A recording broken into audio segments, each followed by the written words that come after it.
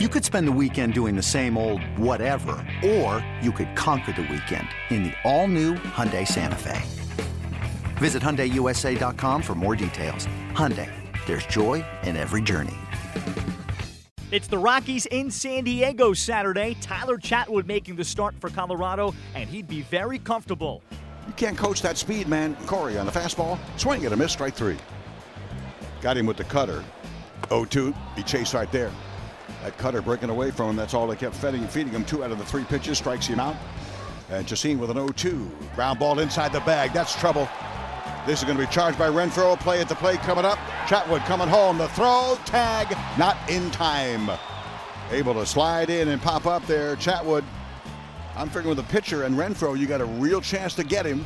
They did not. It's 2-0. Colorado. 1-1. Hung a slider. It's going 9 miles to left field. It's a home run for Arenado. He's hung several, but against this guy, he made a mistake. And this guy, like I said, is one of the best baseball players on the planet. 4-0, Colorado. Pitch by Torres. Uh-oh. Way deep. Should be gone. Is gone.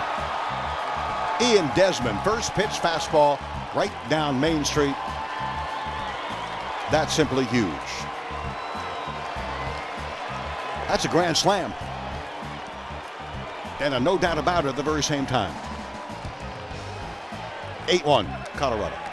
Dealing on the full count pitch. Taken, strike 3 call. 2 away. 2-2. Ground ball to the wrong guy. Third base. At least now it's Valaika instead of Arenado. He'll make the grab his first time and make the throw in time. Lead single. Runner left. We have gone through 8 here in Petco Game 2. Colorado snaps the Padres' 5-game winning streak with a commanding 10-1 win on Saturday. Nolan Arenado knocking in 3 runs. Tyler Chatwood's final line, 8 strong innings, 4 hits, a run, 1 walk, striking out 8. The Padres' 5-game winning streak comes to a close after a 10-1 loss at home at the hands of the Rockies. Here's Padres manager Andy Green. In general, it wasn't great. I mean, part of that's like built on how he's throwing the baseball. If we're going to grow as a club, like laying off that curveball in the dirt with 2 strikes is big for us, and we chased it plenty of times, and we never really strung together a lot of good at-bats. Part of that's the guys throwing 95 to 97 with a good cutter and a good curveball, and I think he was on today. Is that normal for younger teams in general, being more susceptible to the slower stuff?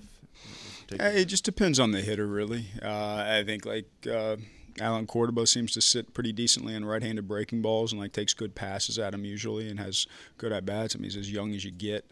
And there's guys that just hit fastballs very well. So I think it varies hitter to hitter. Did you foresee this kind of power from Austin Hedges and kind of, I guess, where did it come from? Is it how much of it has to do with that leg kick he added last year? Obviously, that's probably a big part of it. And he comes out of nowhere last year and hits 20 home runs, and he's on pace for every bit of that this year. So for him, he's timing and rhythm guy. If he's on time, he hits balls incredibly hard. He's a guy who does handle a fastball and a cutter pretty well. He hit the fastball up and in from Marquez yesterday. Hits the cutter out over today. I think he's having pretty consistently good at bats in the last 4 or 5 games out there. He's starting to heat back up. It had been several days since Diaz pitched. What did you see from him today, and is it a challenge trying to get him in games to get him work? Honestly, it's horrible luck today. He gets a ball that dribbles to the first base side into that no man's land where Charlie Blackmon flies down the line, and he gets another cheap hit to the other side and gets a pop-up foul territory, cheap hit being the ground ball that goes through when we switched coverage on the bag. It was double play ball in a lot of instances. So he gets a ground ball right at a shortstop, a little ground ball in no man's land, and then gets a pop-up foul. He ends up giving up 2 earned runs. That's kid threw the ball well today. His stuff looks good. His arm's alive. He's at 98. It is hard, I think, for any club when you run off a string of wins. You're going to look up, and whoever their long man is, they don't give any opportunities in those stretches because you're winning baseball games. It goes to the back end of the bullpen. So for him and Craig Stammen, both have, in my mind, thrown the ball pretty well lately. They just haven't had a lot of opportunity recently. So I think in due time he's going to continue to get more opportunity, and I think he looks good. Sunday, Jared Kozar looks to get the Padres back in the win column. He faces Tyler Anderson of the Rockies.